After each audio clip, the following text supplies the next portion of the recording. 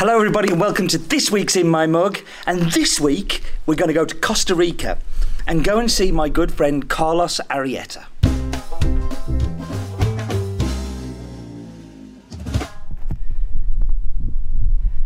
So hi everyone, as I said at the very beginning there, this week we're going to be going to Costa Rica to go and visit my good friend Carlos Arrieta.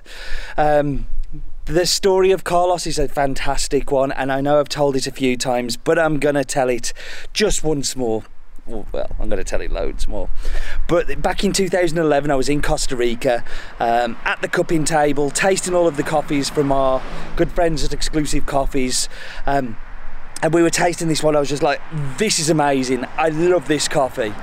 And Francisco, the owner of Exclusive, turned round to me and said, Steve, why don't you come and meet the guy that grows it? And I'm like, yeah. So I went up and I was really excited, and I was like, said to Francisco, can you tell Carlos that I really enjoy his coffee and I'd like to know how much he wants for it?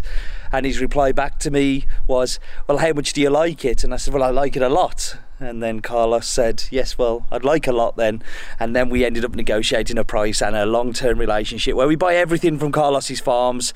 It's a very small farm, producing around about 40 to 50 bags with Mantial, Oasis and La Casa, and the new farms that are coming on stream as well, but La Isla.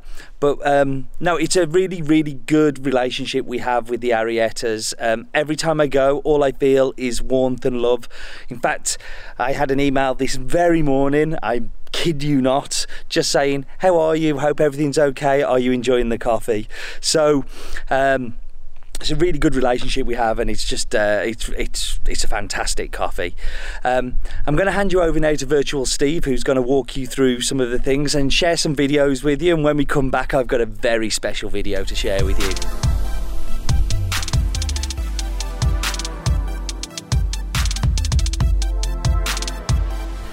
Okay, so thanks Steve.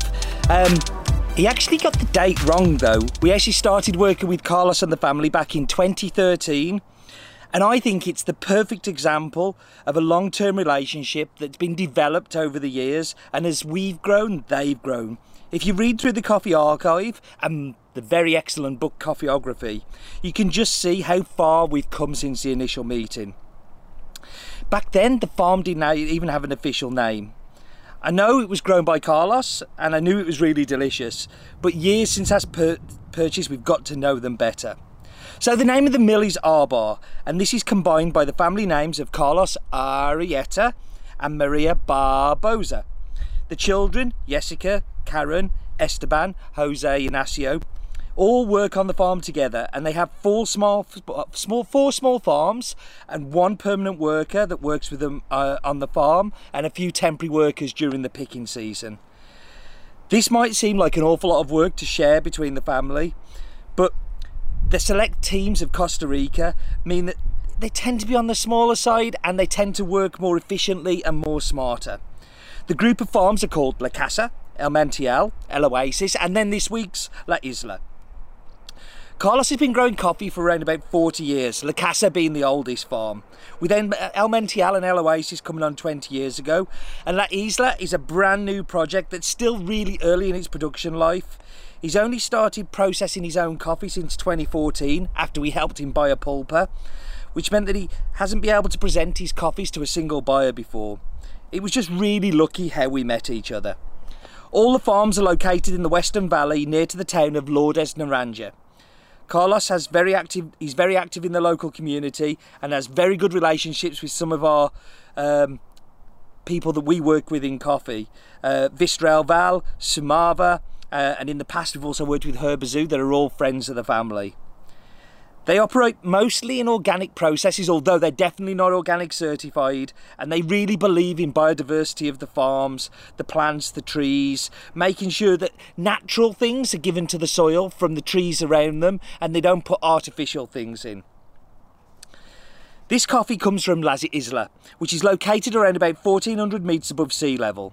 The farm is roughly 1.4 hectares inside and is implanted with a mixture of Villasarchi, Kenya, Geisha and Ethiopia.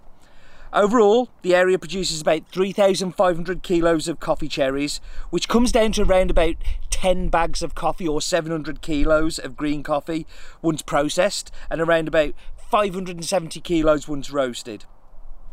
This latest project is actually bought by Maria's niece.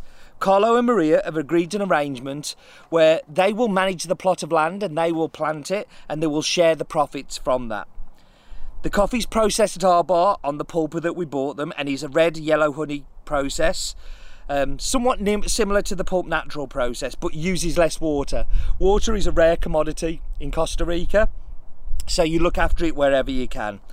The colour just means how much mucilage has been removed from it. So why is this coffee great? Well, it's grown by great people who look after the land and look after the plants and look after the processing to make it a fantastic cup. So the farm is La Isla, the mill is called Our Bar, the farmer is Carlos Arrieta, the nearest city is Lourdes de Naranja. It's in the Western Central Valley border. It's 1,400 metres above sea level, around about 1.4 hectares, and grows Villasachi, Kenya, Geisha and Ethiopia. So let's go back to normal Steve so he can introduce this really exciting video. It's really exciting. So you know that my love of football, I know it doesn't kind of work with you all, but I absolutely adore football. And my team is Sunderland, and the chant that we have in Sunderland is "Away the lads." So I'm just going to show you, I promised Carlos, he loves football too. It's very much a Costa Rican thing, football, that they are into it, and he was talking about how much he'd love to go to an English game, and I said, well, if you come to an English game, you've got to learn this. Away the lads. Away the lads!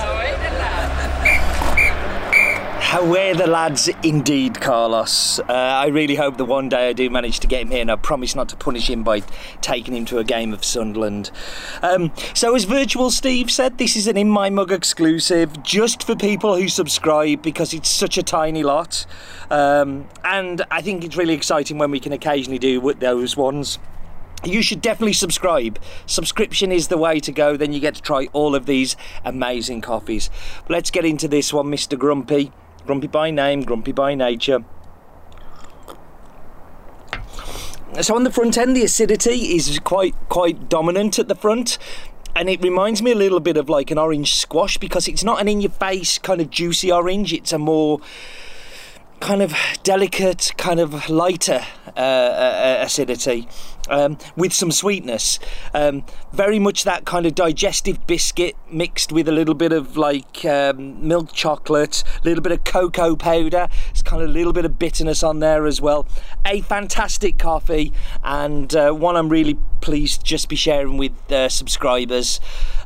If you're not a subscriber and you would like to try some other ones of Carlos's coffee, they will be coming on, and they will be there in the future, and we have Oasis and El Mantial, but this is just for you. So thank you for joining me as always, and as Carlos would say, away the lads, life is too short for bad coffee.